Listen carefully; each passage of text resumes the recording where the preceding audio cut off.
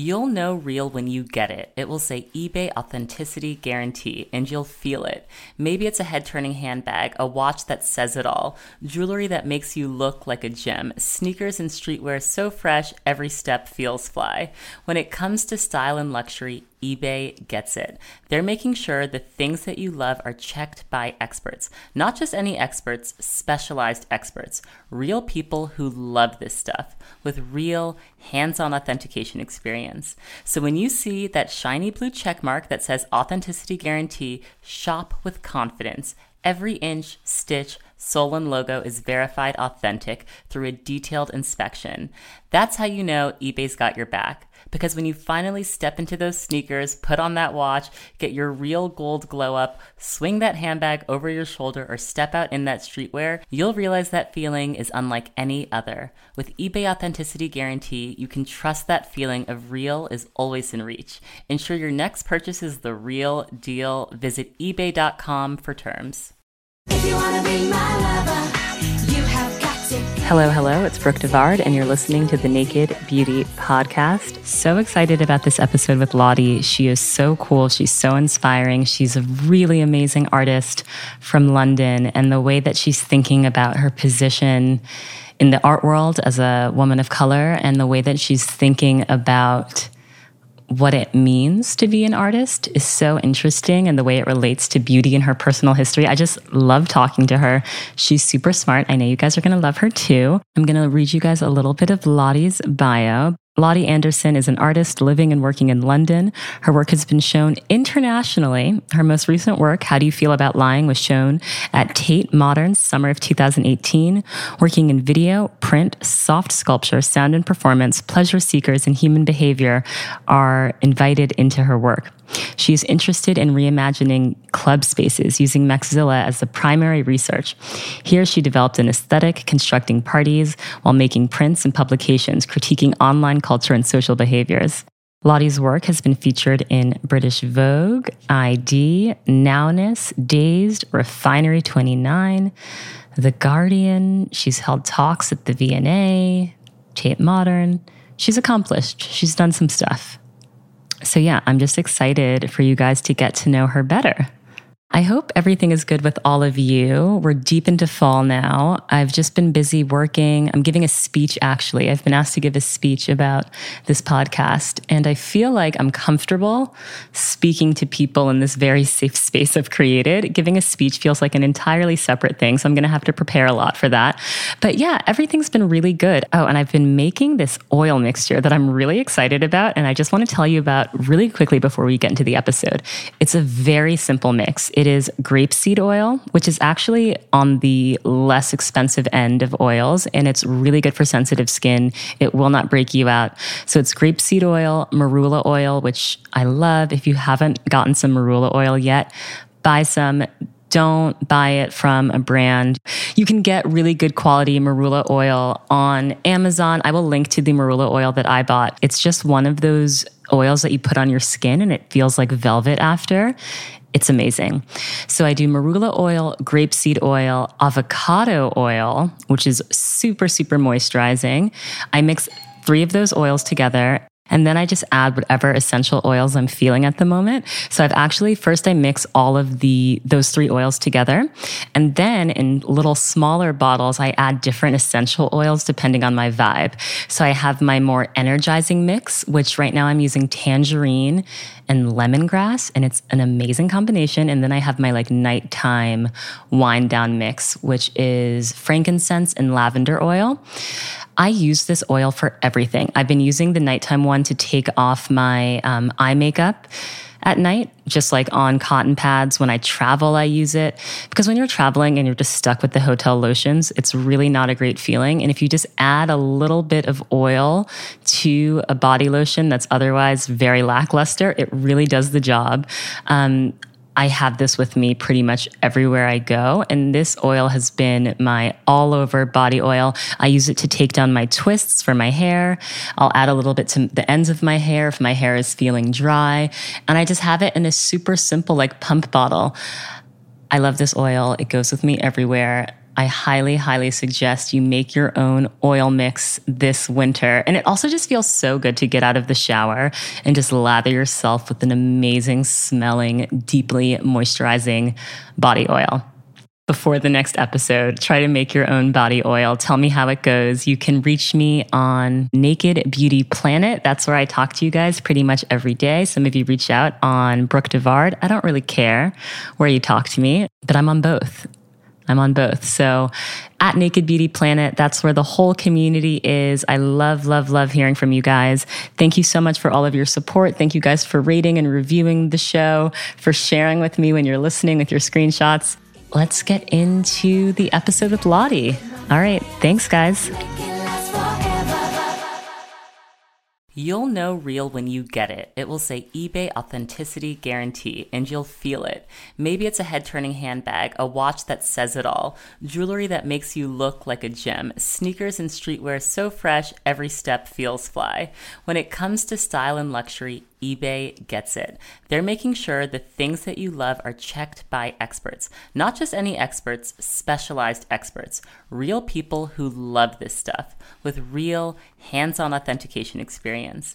So when you see that shiny blue check mark that says Authenticity Guarantee, shop with confidence. Every inch, stitch, sole, and logo is verified authentic through a detailed inspection.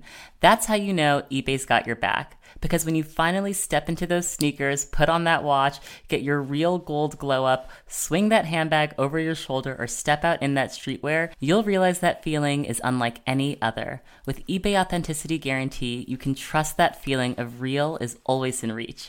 Ensure your next purchase is the real deal. Visit ebay.com for terms.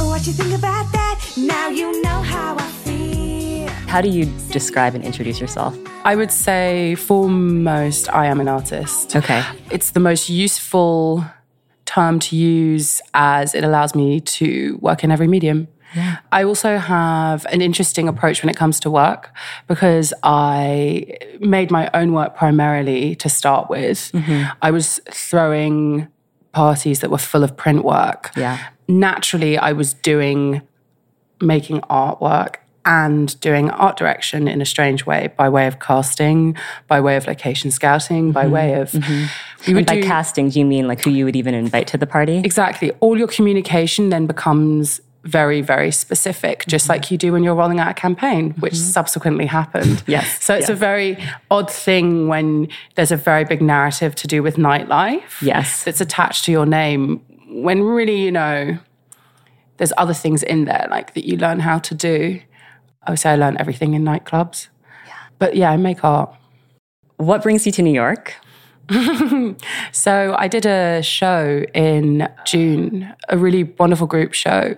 So I'd been making video work for the past 2 years, and I'd had an accident actually towards the end of last year, which meant I had concussion, which completely changed how I make my work. So how did that happen? So I was on holiday and I dove into shallow water, and then I jumped into a door frame. The long form way of how that figured itself out is that I had to learn how to readjust my practice around this accident. So I wasn't using computers, I just had like assistants, and how to kind of like refocus my work. The thing that brought me back to New York was like a complete curiosity with this like huge ecosystem. I feel like the art landscape in London is very different. It's not so sexy. It's not so fun. Yeah. The thing that I noticed immediately was this huge wealth of like young people and avid art fans. You know, I've come back to New York this time. It's mad. People coming up to me and going, "Oh, you were in that show. You made that like 20 by 10 foot artwork." And I'm like, hang on, this doesn't happen in London. And there's something really special that I think you guys have to protect here. That's really important. Yeah, it's interesting to see how much New York is changing at the moment. London's clearly changed a lot, and you grew up in West London. Yes. It's a big part of your identity, I would say. Would you agree? I would say it was interesting yesterday, somebody described me as emblematic of the city. Oh, wow. Well, there was... That's pressure. To talk about the club night I threw, I grew up in West London. Yes. But I moved very quickly out of there because there's an incredibly amazing, almost archaic there's like dynasties of creative families there. Right. I think it's really important as a young creative person to kind of distance yourself a little bit and find your identity. Otherwise, and to be honest, I wonder if I ever managed it. But Well, your dad was a DJ, right? Yeah, my dad was in bands and he played music. He used to play at my night always. He's very funny and very competitive with the younger people. But no, I mean, it's really, I feel really grateful, you know, like there's no accident I do what I do. I come from a long line of people making culture, considering how we live and responding either sonically or aesthetically to that. And so this party you threw, Maxilla. Yes. How many years did you do it for? So I did it intermittently for a friend of mine called Tyrone Le Bon, who's now a very successful photographer. And I texted him once and I said, you know what, thank you, you changed my life. We had a birthday party. I turned 21 and he turned, we won't say. And we had a great time. And then 2 months later, a bunch of friends wanted to have a party. So I kind of pulled it together. Because I'd grown up with this dad who was like permanently having these impromptu great things. Yes. I thought, hey, this is easy. Everyone put a bit of money in the pot and do it. The thing that I didn't quite realize was they really loved them. The area, most of the creative people, like young, cool people move east. It's not much in West. Right, So there's this strange thing where you've got this glut of kids who are dynamically creative, but kind of a little bit shy. And it was almost like doing a public service. And the posters and the prints and the communication really came, and I think this is my personality, from I'm interested in like very idiosyncratic things. I want you to move into that space and you know it's mine. You know it's ours. Yes. Or, you know, like, and that certainly sounds like in the end, I realized in the end it was like, I'm definitely making art here. Yes, I'm like, nobody make any But at the time you didn't realize it. Yeah, but I didn't want to be as a woman. Not as a woman. As my character, I didn't want to be the focus, but I wanted the aesthetic to be the focus. Got it. So I think it was a way of doing that. So you not wanting to be the focus of the work, I wonder how, and I think this is something that a lot of young people, especially young women, deal with, is not being able to congratulate themselves and feeling like maybe they have to be too humble. You have a show on at the Tate Modern. It's not on anymore, but it there you go. Exactly. The little birdie just cuts it down, right? But that's one of the most prestigious museums in the entire world. And I think that oftentimes young women will be quick to say, oh, well, you know, it was just a small little thing. It seems like much bigger from the outside. Do you take that moment to say, wow, my work is now being seen? It's part of history now. It's part of legacy. Do you take that moment to really take it in? Something quite special happened when I did that thing at the Tate. I installed it, made it. I did a thing for the first time where I didn't just I made an entirely new body of work, right? But I revisited materials and processes of work that I have actually honed and worked on. And I thought, hey, and then I put it in. And because when you work in video particularly, so to describe that work, it was called How Do You Feel About Lying? It was a 5-channel video installation, had 2 video formats. It had all new print work, a sound piece that I made, which was 30 minutes long, which was a combination of sounds between me and this amazing artist called Shy Girl. It had archive performance work from a performance I did called Karaoke Party.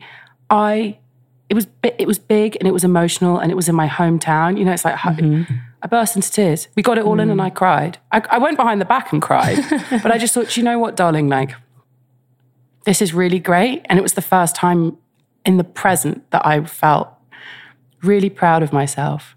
And like and I felt proud of little me. Yes. I thought like little Lottie went to the Tate and now like grown-up Lottie's here doing something that you'd never believe in. And it's a really hard line because it's hard to go between like sounding like you're an ego and then actually just being like, no, this is amazing. And, yes. And how much more, like, you know, just like we were talking about, how many more girls now am I going to see that now think they can do that? Because they've seen you in that space. There were girls coming up to me going, do you know what? They didn't even know, they were just in the Tate on Friday night. They're like, I follow you on Instagram. And I was like, you can be here too.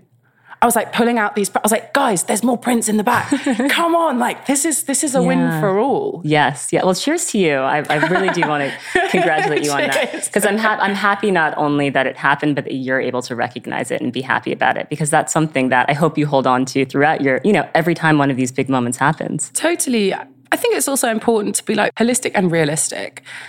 I kind of know myself now. I know that I'll be manic the week up to it. I'll do it. My sister's the one who actually sat me down and was like, this happens every time. You're coming up to it and it's like, the guns are out for you and everything's so awful. But you'll do it. You'll show up. Yes. And that's great. There is a performance element to doing shows like that. And there's like the come down. So I have a very stringent routine where the next day after a show, I'll archive everything. Because I know that 2 to 3 days later, I hate it. Really? I make deeply personal work. Yes. So I'm making when I physically do it, I'll make it unconsciously. And then after I'll look back and I'll think, wow, like the bit of work in Harlem, that's like there was a 10, 20, not whatever, big thing hanging up. And that's got my life on it. I say it's kind of like undressing in public. Yes. Yes. It's pretty wild. And how is it to be a woman of color in the art world? It's terrifying. And we should back up more to your background. Like, how do you identify? Great question. Because I feel like you're very racially ambiguous, right? So people probably look at you and they're like, well, she's not very, very white, confusing. So my father is white. He is Anglo-Indian, he is white South African. Both sides of the family left those parts of the world as apartheid was happening or, the vice. It's like really heavy. They moved to the UK as white people, and I am interested because there's social mobility in their colour. My mother's side, they moved, again, it's very post-colonial, my grandfather from Dominica. So it's not Dominican Republic. I noticed there's lots of Dominican Republic. I'm from Dominica. They moved over and from not having the grace of the colour of their skin, didn't have social mobility. Now, it's this thing where I'm coming at this from both sides of the coin and I'm very, very aware of every privilege I've ever been given. And then also, like you said about the ambiguity of the way I look, it also weighs on you because it's very strange, Sometimes, you feel like too black for this and then too white for that and then too ambiguous for the other. The thing that I find my identity in more and more is my work. I try and explore it, the things that make me tick, and they're universal things in the end. Yes, yes. But it's difficult. I also, I went to a French school. I learned every bit of my life was confusing. I learned how to read and write a language I couldn't speak before English. Right. So you're like permanently just going, oh God. And when you're that young, you don't really know what's going on, so you just kind of go with it. What did you learn about beauty growing up? I think I was always a tomboy. Okay. A tomboy that was very, very, very into style. Yes. So beauty, I feel, do you know what I was given? So I have an interesting story that my mother passed away when I was quite little. So I was brought up predominantly by a man. Right, okay. And I was given these incredible books by her friends who were these brilliant women. And one being this brilliant Bobbi Brown teenage beauty book. I think I know the book. Isn't it iconic? Yes. And I would sit as a little girl and I would just look at these girls, these before and afters. And it really spoke a lot about confidence. Didn't speak so much about covering things up. I always feel like with beauty, one has to be really careful with the language that you pick. Absolutely. And I felt really an affinity with that book as a young girl. And also just so many different kinds of beauty. Yeah. I think when you're of mixed heritage, you become really aware of, I look quite different to my sister, both of them. And you start to kind of really appreciate the differences. And, I see my sister and I go, God, you've got great boobs. Or like, oh, you've got the most beautiful. And it's those things, difference. And did your dad talk to you and your sisters about beauty? Did he feel like he had the language to? No. No, okay. So he just kind of was like, I'm not going to even touch that. No, I mean, it must have been very, very difficult because he's got, you got these two little girls. Also, my dad is white. Yeah. So it's even more confusing. You've got these two little girls. One of them's got an afro. The other one's got an attitude. What are you going to do? Yeah. Like, what are you... So no, we didn't. But we were very much brought up, again, in the canon of ID magazine, The Face, Yes. Lee Bowery, the Blitz Club. My mother was a black new romantic, you know. So as a teenager, I discovered beauty from very internal perspective. Yes. And it's something that I definitely have struggled with more as an adult than I did as a young girl. I felt very grateful, actually, to be in this very tomboy area. Where you weren't even worrying about it. You weren't conscious of it. You weren't thinking of it. No. Well, let's go all the way back because I think we're around the same age. I've just turned 29. I'm going to turn in 2 weeks. Okay, well, happy early birthday. The Spice Girls. Now, I was Yes. obsessed. I mean, they were my life. The Spice Girls were everything to me. And I think about now as an adult how the positioning of Scary Spice as the black woman, as this scary one, always in animal print with the big hair, like she was seen as very wild. And I wonder how much of that formed my ideas around black women's identity and desirability. When you're young, it's not conscious, but you know, Emma was the blonde one. She was Baby Spice. She was quite cute. Ginger was the sexy one. And then it gets to the only woman who's a woman of color in the group, and she's wild and can't be, you know, contained. And maybe that was Mel B. Maybe that was her truth. And I don't want to say that black women also don't have the option of being that if that is their truth. Mm-hmm. But it's interesting. Interesting is a euphemism. I'm going to be totally outrageously London and say it's offensive. It's really, really confusing. And it's really great that you bring that up because it's certainly something that I think as a young woman, when you start really working, you really feel. Or like in any, I don't know, I often feel sometimes like I'm kind of set up. So I'll explore a lot in my work, like things of like hysteria and hysterical spaces, and particularly hysterical spaces for black women. Whenever I hear anyone saying a damn thing about anyone who looks anything like me, I'm like, well, just consider what it might be to be that person moving through the world. How could Mel B have handled that? I think that I didn't think about the Spice Girls and beauty ultimately really close together. I think I thought about them humongously from a perspective of independence. Girl power. And girl power. Yes. Now, I think that the ones, like, aside from the problematic descriptions of Scary Spice's look, hair, attitude, the whole thing, beyond that, there was also a huge lie in girl powerdom, because I feel like a lot of this kind of third wave of feminist behavior has come post Spice Girls. Like when we all hit the workplace, you suddenly got all these girls flipping out because it's not as equal as they think it is. Yes. Or like, you know, this is just like sidestepping the whole conversation about race within that band. Yes. You know, I found myself very fascinated at 21 by people like Lana Del Rey, because I was like, hang on, are you making like more sense than Beyonce? Because like, I don't know if there is as much space for me to be independent as a black girl. I don't know if there's as much space for me to be, I know that I have to work 50 times as hard. Mm-hmm. I know that I have to like take like these strange kind of like thorns in your back, like Scary did maybe, to still take that space up. Right. Here's the stuff that comes with it. You know? Right. And smile through it. And smile through it, you know? So, you know, you're on a shoot and someone's touching your hair and it's very difficult. Right. Or, I mean, if I ever do shoots with my little sister now, 'cause she's got like an afro and I've got more curls.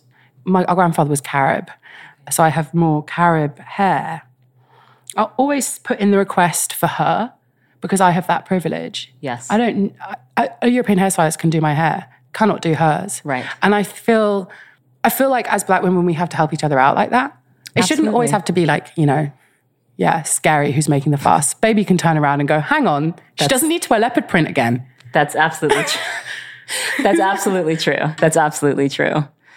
Yeah. Wow. Okay. Is that a big statement?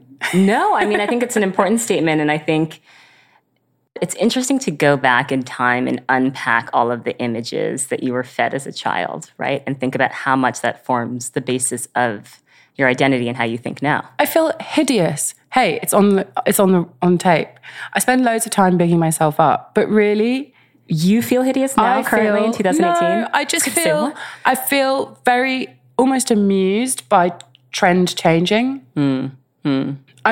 I was on a panel a week ago and we were discussing culture and feminism and space. And I said, the number one thing that I want to talk about is that Black culture is popular mainstream culture now. They are one and the same.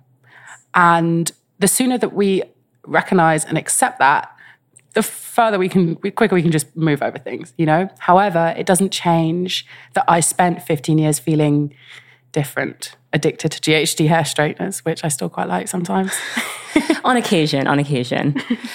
You used to study fashion. Yes. You interned at Alexander McQueen. Yes. And then ultimately you decided fashion was not for you. Yes. How did you know fashion wasn't for you? I have an immense respect for the fashion industry.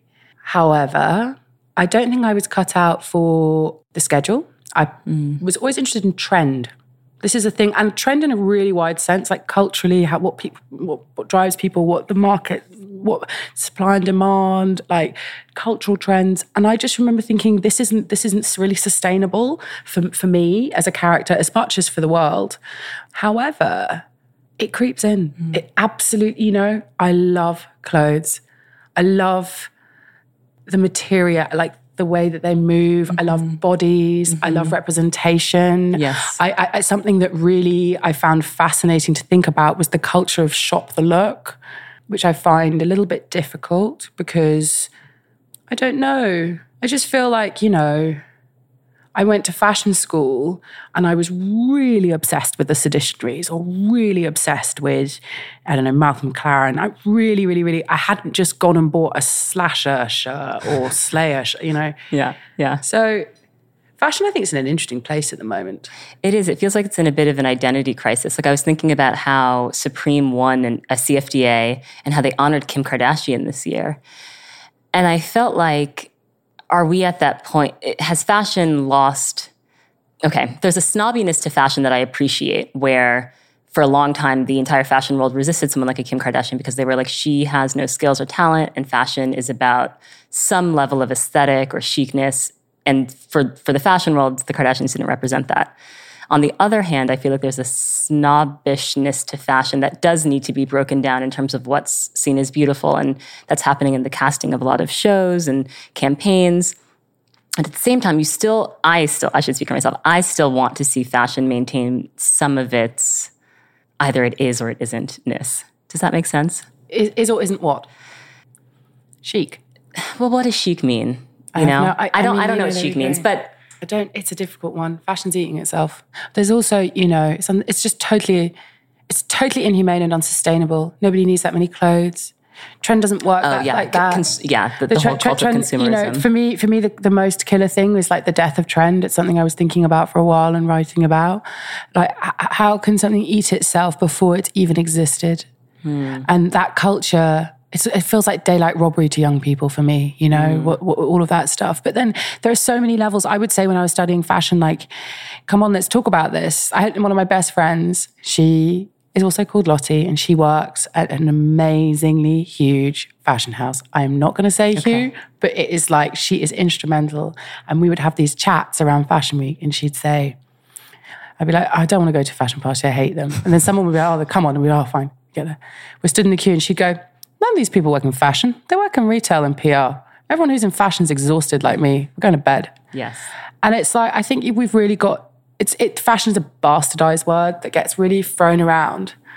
It's difficult. Like, Supreme is, to me, a work of art in terms of trend and marketing and communication. Hold it back, make you want it. When I was in the Supreme shop here in June, I giggled my head off. Yeah. Because there's a Q for the Q and a number for the number. And I just thought, this is humor at a very high level. Someone's having a laugh here, and I respect that. And it's very funny. And it's fascinating. But the casting thing, I mean, how long can we go without seeing people who look like us? How long can people resist that fashion is also an industry? And if when there's a market, people want to buy it, as crude as it sounds, supply to everyone. I just love, when I think about fashion, I can't separate trend. I think about Fenty Beauty. I'm like, yes. I'm like, what, you were shocked? I know. It's like, none of us who knew what was going on were shocked that finally, once you cater to this demographic that you've systematically ignored, of course there's going to be appreciation for that product. And they're not even going to begrudge it. This is the bit and that's the bit that I think is like ultimately just like so spiritual and mad. That these whole demographics will not even begrudge it. They're just there because they're finally being acknowledged. Yes. It's quite amazing. Yes. Well, I'm interested to hear how you navigate fashion currently, because I know you're like a Gucci ambassador, brand ambassador. I'm kind of, I guess. Well, you're doing this very cool campaign with Gucci. I'm doing a lot of Gucci stuff. That's true. That's huge. True. And I think the new Gucci is very cool now, but we'll come back to that. And then you were an art director for a lot of big fashion brands. And you strike me as someone who's very big into authenticity. And fashion is not known necessarily for authenticity. So I think that just in myself, and in fact, to go back to Lottie, my best mate, really does sound like I'm talking about me, but Lottie Selwood, she would say this thing, she's like, you cannot, this is also interesting, I want to make this really clear, like, Lottie Selwood is talking to me, called Lottie Anderson, as both two girls who wanted to work in fashion, who did, one is white and one is black. And she was the one who would always say to me, consider your body and consider what that means. Consider authentically what it means when you're in the room. Consider the credentials, consider politically, consider all of it. How do I feel about, I'm grateful. I'm surprised and I'm amused, as I think one should be with all fashion. I speak a lot about politics and identity and all these things. And then I think also there's an aspect of fashion which is quite simply just fun. That what's the thing that gets you into clothes? It's fun to dress up. Yes. It's fun to turn around and say, Brooke, I love your Marrakesh shirt. And I love that we're both wearing similar. It's fun and it's exciting. And it does feel really wild to have moved from behind the camera to in front of it. I feel like it's something I actually actively resisted. But it's a really amazing time at the moment where, there's a group of young women. I'm trying to think of one. So someone I worked with when I worked for launching Stella Sport with Adidas and Stella McCartney was Petra Collins. And something we never spoke about, but now I see a talented young woman who's worked really hard and also who is as easy in front of the camera as behind, and it's not taking anything away from it. Right. Because we can do both now. You can do both. Yeah. Like, what is feminist actually about me, like, not taking care of myself and... Do you know what I mean? Yes. Ignoring the fact that you have looks or a body. I'm equally as intelligent as wanting to have fun and enjoy my 20s. Yes. It's true. And it's nice to see now. I think there are a lot of young women today that are showing that you can do both. And that's why I think what you're doing is important by being both behind and in front of the camera. Thanks. I hope so. I can be a right difficult drama queen, but... No, I'm just trying to take it away now. I'm going to be quiet. Don't even shy away from it. Fashion is also guilty of a lot of cultural appropriation, a lot of images that you feel like, oh my God, was there no one in the room? Was there no one in post-production? Was there no, it's like you see the final image and you're like, how did so many people let that happen? And you, having been someone who's been on sets and you've worked with huge brands on their campaigns, when you see an image like that, like which? Which is culturally appropriated. Culturally appropriated, or even like the H&M scandal with the boy that had like the coolest monkey in the jungle hoodie, or Vogue has, taken a white model and put her in like full kimono and there's so many instances where people feel like, oh, this is so insensitive. Did no one speak up? I think this is a great question. I feel like I've seen every single version of it. I've been the token. I have been the person in the room being asked to find one big, one fat, one small, one brown. I have been every version of it, and from a really young age. And I think actually that is, to be really honest, that is the reason I could not work in fashion the way that I had assumed I was going to. I worked on a campaign, which I found out later on after we'd cast predominantly athletes and young women of colour, that campaign was not going to run in certain countries. I found out that the company had to make a decision at that point to lose out on X million billion retail and it really changed. Like there were lots of things that trickled me down. There've been instances where I've been in the room and I've been the person where they're turning around going, so is this okay? Yes, like which speak on behalf of all minorities right now. Something really dreadful happens to me when I'm in that situation also, where I completely become blank because, and I wonder if that behavior is the same as saying I'm not voting in an election, you know? And it's really something that I consider and really weighs on my mind. We have to all talk to each other, and we have to all try and do the best that we can constantly to be making more space in the room, constantly to be learning, constantly to be being humble. I can't come anywhere and say that I'm an authority on anything. Maybe I'm an authority on Xerox photocopiers and video work, and maybe like, I don't know, Marvin Gaye. But I'm here learning and trying to make more space for girls like my sister Nancy. You know, I want to see just like a girl. My sister says this great thing. She's a singer. She's in a band. And people will sometimes come at her and say, Babe Heaven, like, why you're a soul singer? She's like, what, because I'm black? You expect me to be, she's like, I'm into trip hop. I'm into Led Zeppelin. Yeah. There's so many different ways of being a black person. Yes. A gay person. Yes. A pilot. Yes. But it's every little bit helps. It's tiring though. It is tiring because you feel like I just want to be Lottie and not be the minority representation in the room. But then it's also, you have to acknowledge that you bear that responsibility, because if you don't acknowledge it, then in some way you're less grateful for the people that came before you and gave you that opportunity. Mm-hmm. It's a very delicate balance. Completely. And realizing, I think, more and more, particularly as I've become older, as being this young woman who has functioned through the world without a mother, without a mother of color, without all of that background, that context in the home, always reminding you of what you've got behind you. It's really something that I feel like I've come into in my 20s, where I was given space to maybe talk, share my work, seeing who turned up to see me do that and seeing who I then put in it. There are things, you know, sometimes I was like, God, it's just happening. Like, it's kind of in you. I think you've got to be really, really out of touch not to respect that lineage, you know? Yeah. Yeah. No, I think you're absolutely right. We talked about the Spice Girls, but also when you were growing up, who did you look up to? Like, who did you think, oh God, she's so fabulous, I want to be like that? Really? Pop stars. Pop stars. Which pop stars? Pop stars. I liked pop stars who were quite left field pop stars. I liked PJ Harvey. Okay. She is a British rock star, female rock star. I liked Bjork. I liked women who were Bjork. Really on their own tip. And then I liked women, I mean, of course, like Aretha Franklin or Brandy or, you know, these like, but the big one, you know, I always forget to mention is Khalees. Yeah, Khalees, she was, yes. She's a punk. She's a black punk. Yes. How many girls did I see like that? None, just her. Yeah, with green hair, doing whatever she wanted to do. Everything that you're told as a young black girl you can't be. Absolutely. I hate you so much right now.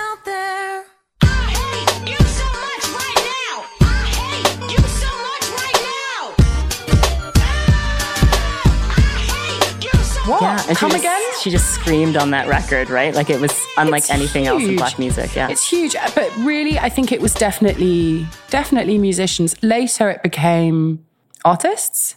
Okay. But immediately, I think I've always been drawn to musicians, because there's so much in the whole communication of that sector. You've got moving image, you've got flat print, you've got, when I say flat print, I mean like imagery. Your pack shots, you've got the sound, you've got the interview, you've got turning up on the red carpet. The whole thing kind of, there's so many parts of that then you've got kind of the role model aspect where you need to be kind of gracious. Yes. And like you're saying, remember who's turning up. We've been talking a lot about beauty conceptually. I want to get into you and your approach to beauty. What are the beauty treatments or things that you do or products that you use that you're just obsessed with?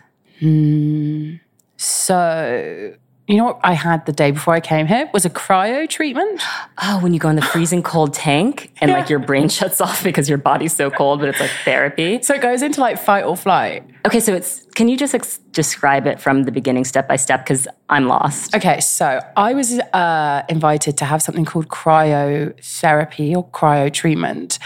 And essentially what it is... And when you say you were invited, like a brand invited you? I was invited, yeah. I met some lovely people from 111 Cryo. And they have, I think, the only cryo clinic, it's called, in London. And it's at Harvey Nichols. And what happens is you go and you fill out a little questionnaire and you take your clothes off and you put on some little booties and some ear warmers. So you have to keep all your extremities very warm. And the baseline is you get into a human freezer. Right, and it's like freezing. Okay, I don't know how we're going to do this because I'm British. I was in minus 89 degrees. Celsius. Yeah. Okay.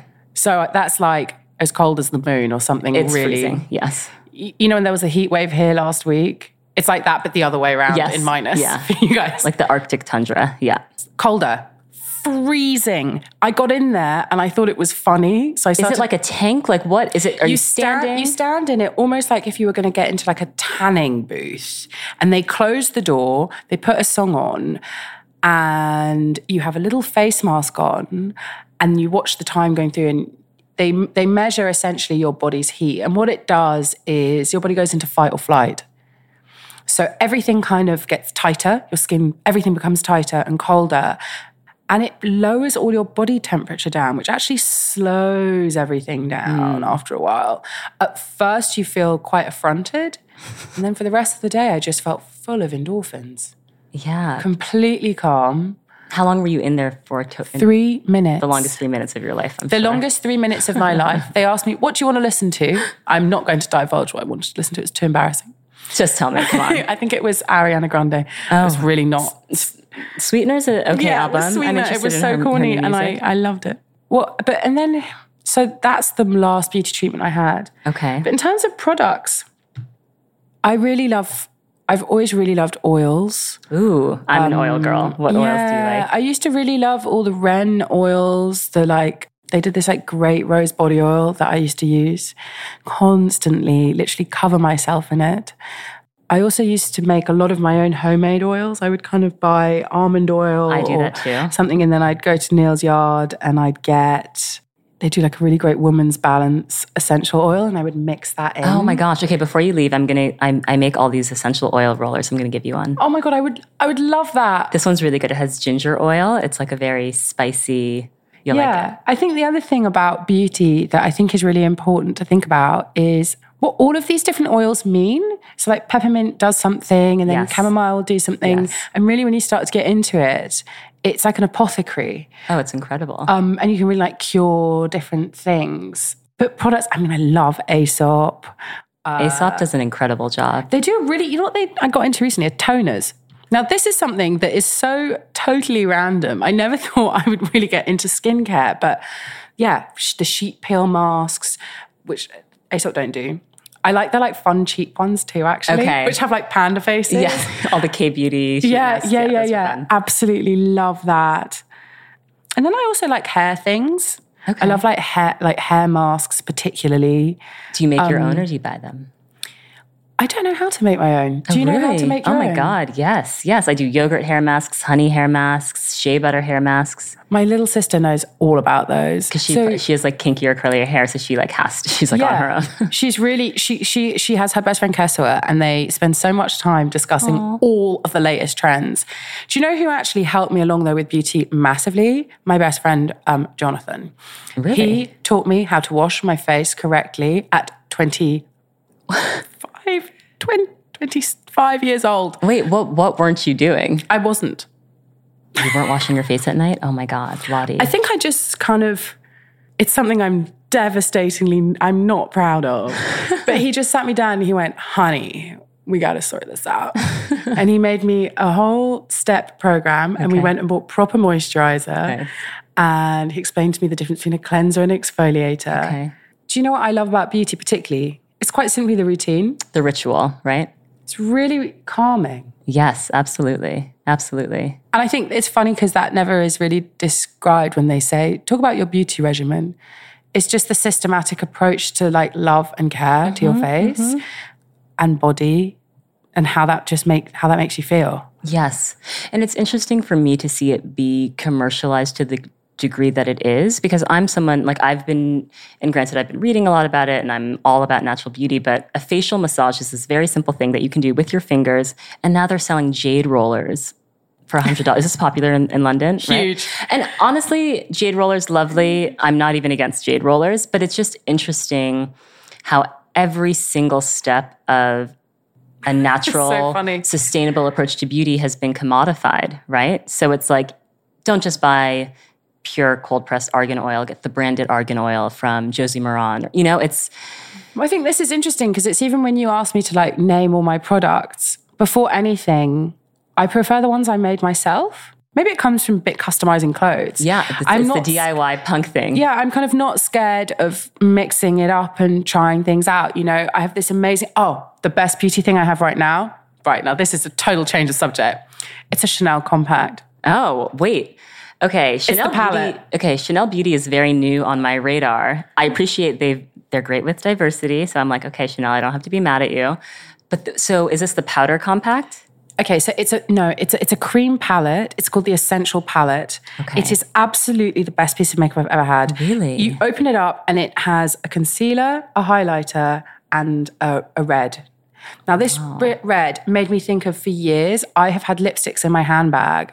And I felt people just look at me funny because I'll kind of be like, quick bit on there, quick bit on there. Oh, you put lipstick on your... anywhere. Like I was really lucky to meet a makeup artist called Kay Montano, and she did my makeup once. And I watched her and I said, but you're like a painter. I said, I'm noticing you just putting things everywhere that you're not.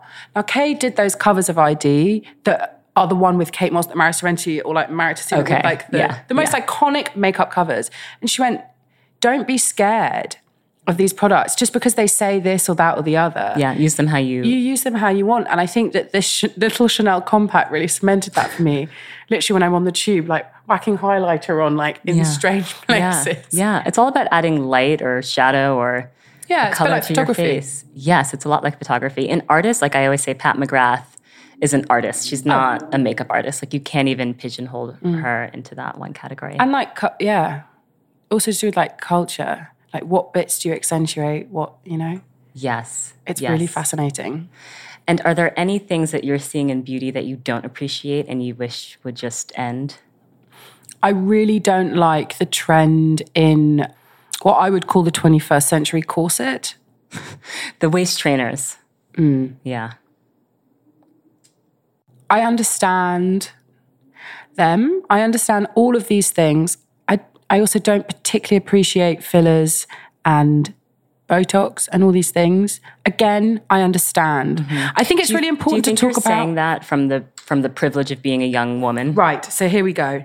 Now, I realize I'm saying all these things from the privilege of being a young woman. The thing that I'm most concerned with are the young women doing it.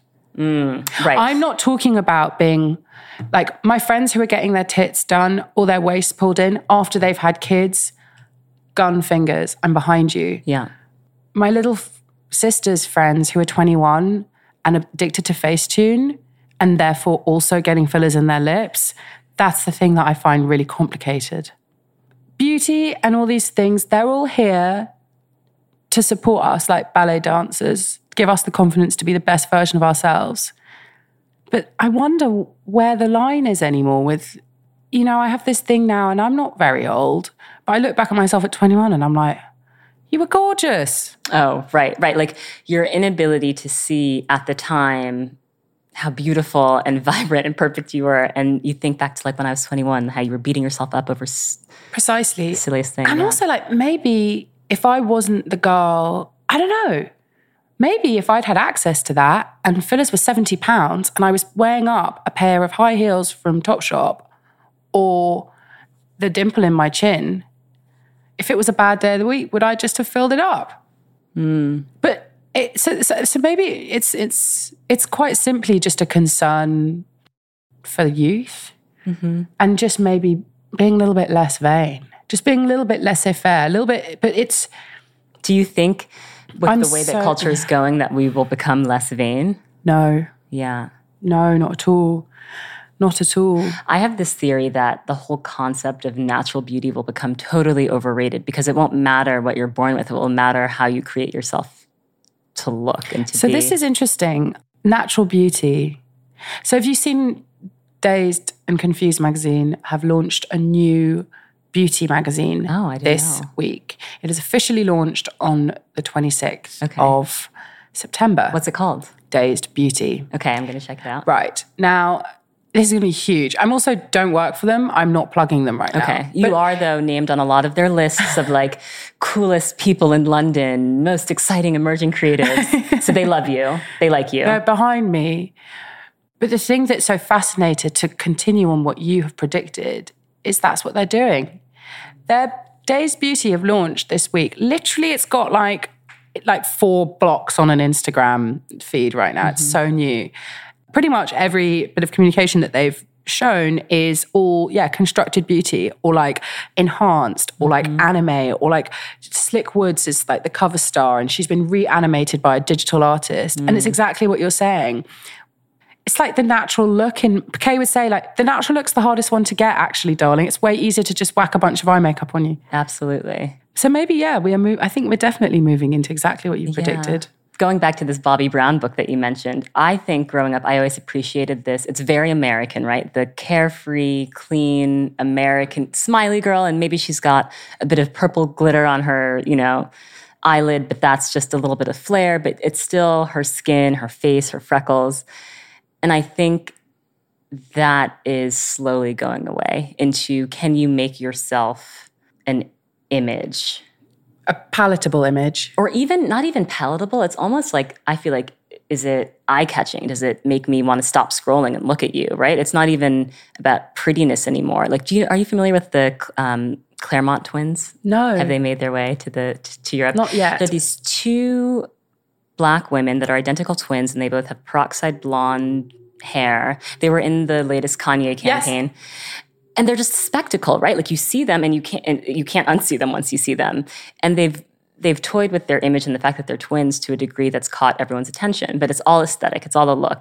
I've never heard them speak really. It's not even about who they are. It's just what they look like. And now I feel like it's not even, are you beautiful? It's like, are people stopping what they're doing to look at you? I think you've just answered the question. Yeah. It is a case of, but it makes me really uncomfortable because, I feel like as women, we have worked really, really, really hard to kind of not be considered just simply for the way that we look. And it's something that I battle with constantly on social media where I'll kind of put jokes up sometimes. So I recently cut my curly hair into a mullet.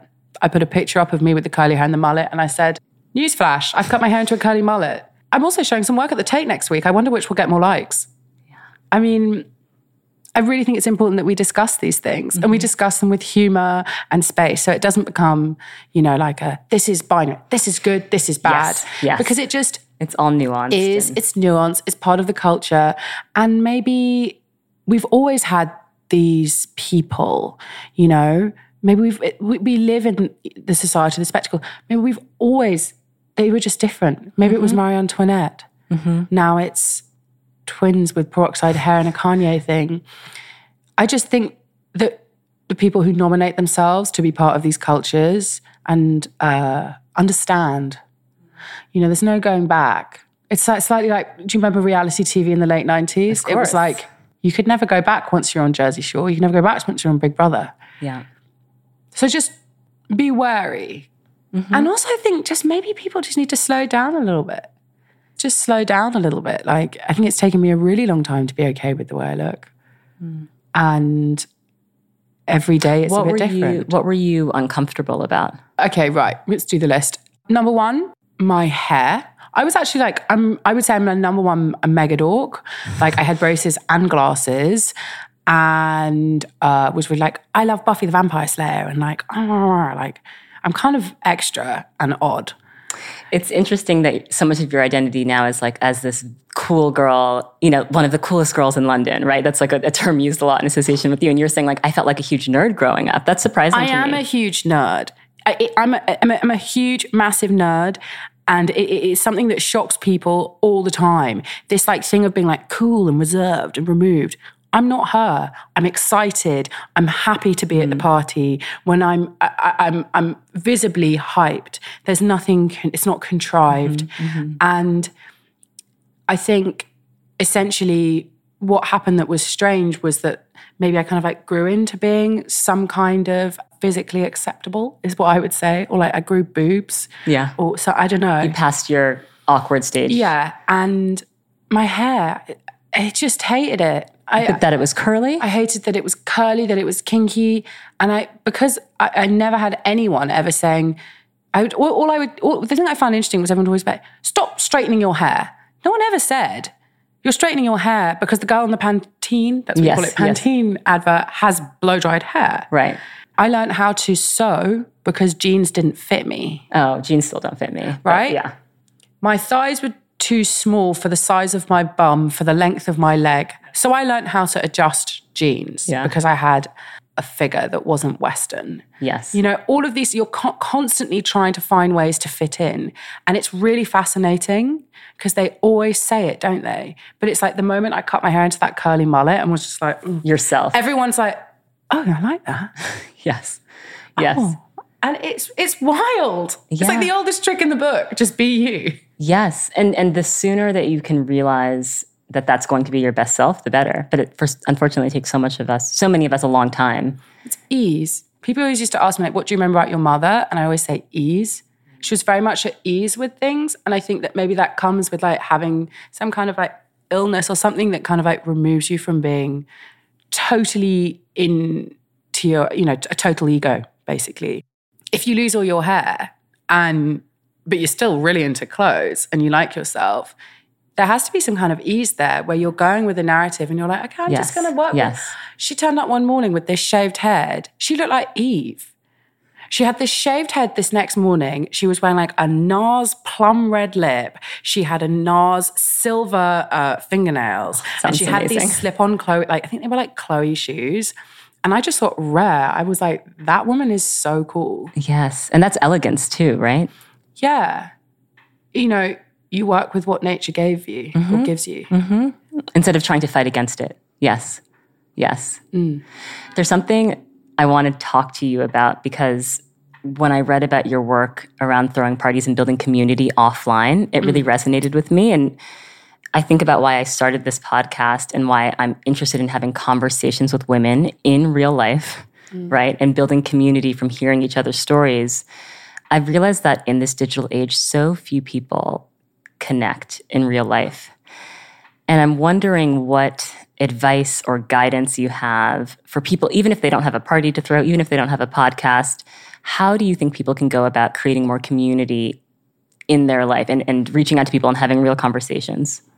Everything starts with you and at home.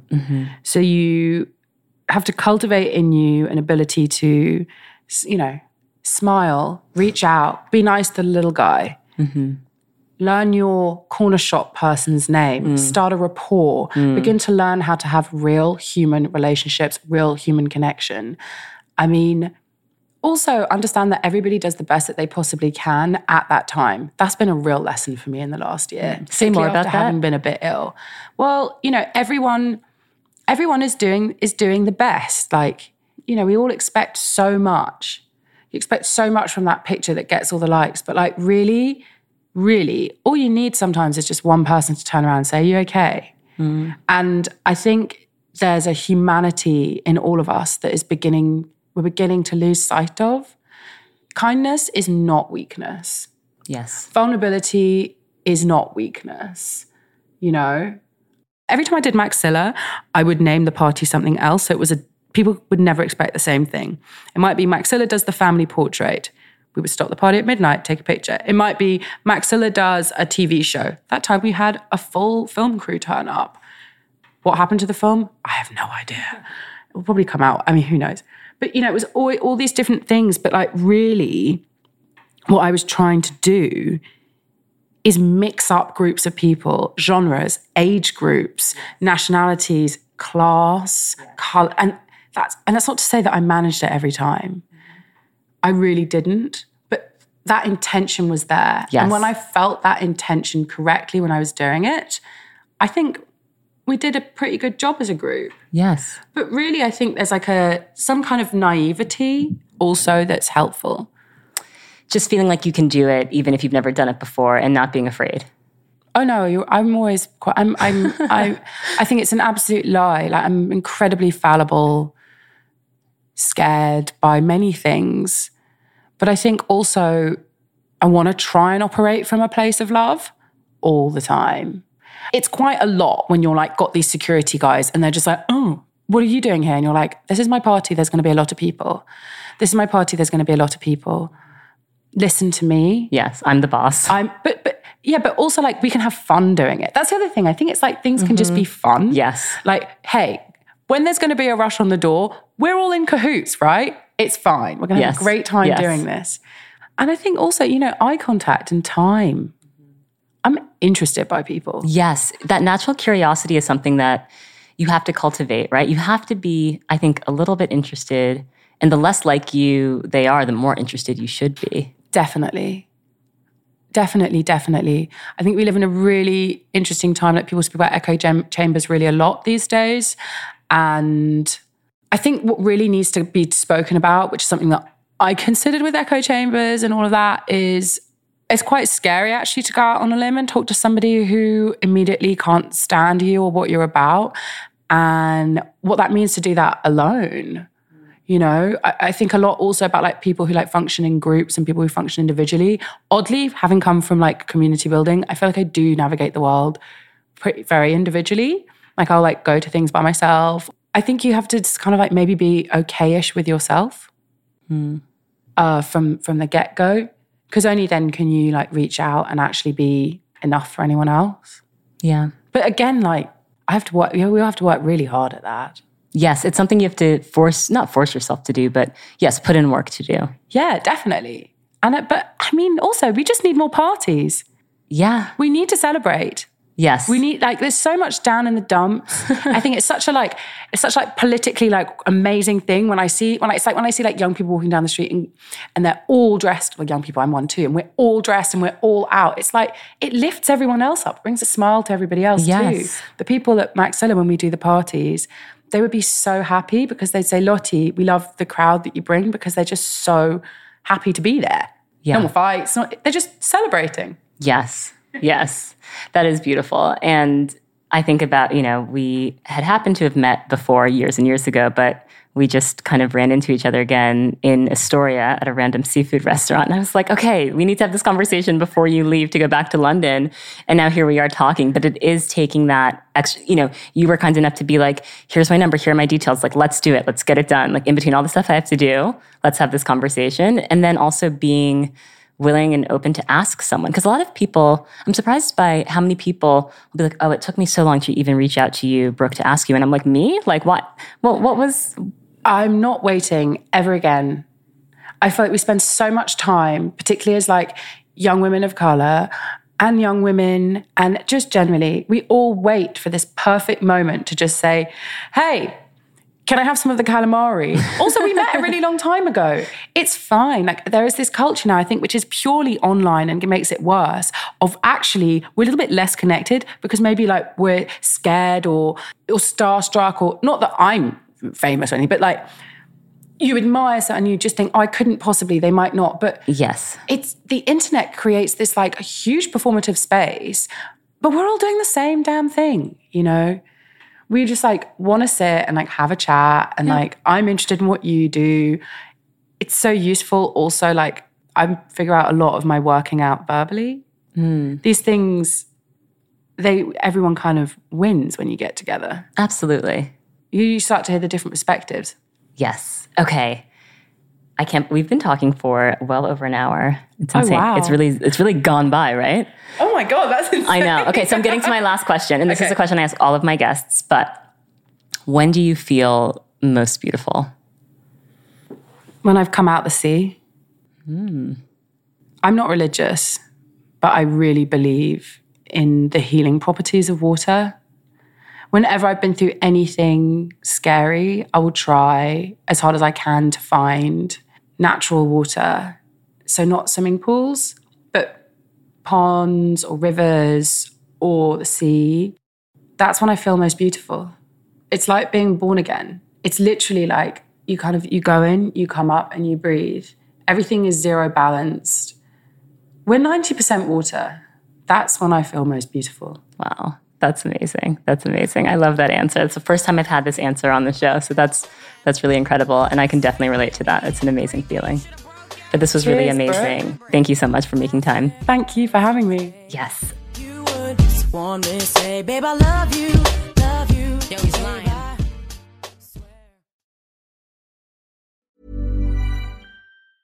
Ever catch yourself eating the same flavorless dinner 3 days in a row? Dreaming of something better? Well, HelloFresh is your guilt-free dream come true, baby. It's me, Keke Palmer. Let's wake up those taste buds with hot, juicy pecan-crusted chicken or garlic butter shrimp scampi. Hello Fresh. Stop dreaming of all the delicious possibilities and dig in at HelloFresh.com. Let's get this dinner party started.